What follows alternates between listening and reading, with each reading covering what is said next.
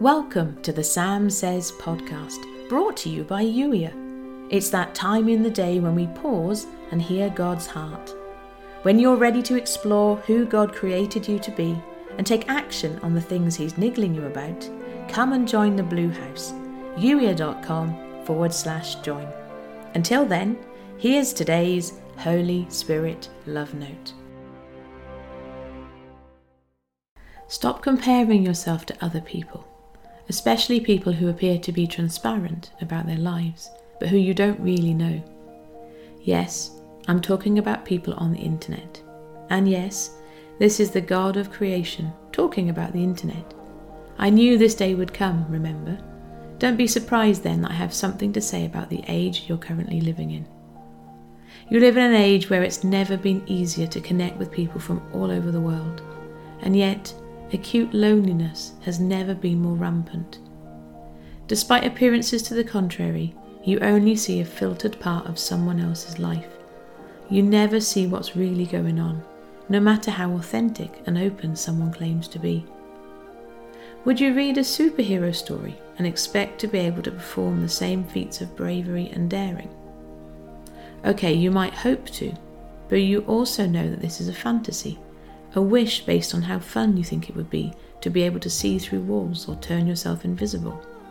It's not based on any kind of reality, because you know it's fiction.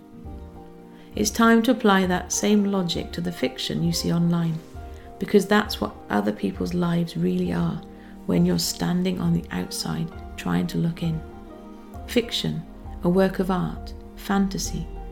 Stop comparing your real life, quirks and foibles and eccentricities, to someone else's fantasy life. You're setting yourself up to fail, and I don't want that for you. You are you, fearfully and wonderfully made, and I did not make an accident when I created you with your exact complement of gifts and talents. Instead of comparing yourself to other people, compare yourself with yourself. Ask me how I see you and how you can best step into the fullest expression of everything you are to me. Be you with me. That's all I ever ask of you. You've been listening to the Sam Says podcast, brought to you by Youier. Youier is here to help you step into God's best for you, to embrace who you were created to be, to take action on the things that are important, and to have a great time doing it.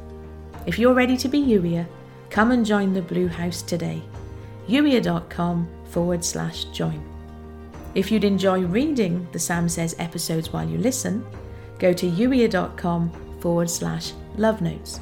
And if you know someone who'd benefit from the Sam Says podcast, please do share this episode with them. And thank you for doing so. In the meantime, thank you for listening. I look forward to catching up with you in the very next episode.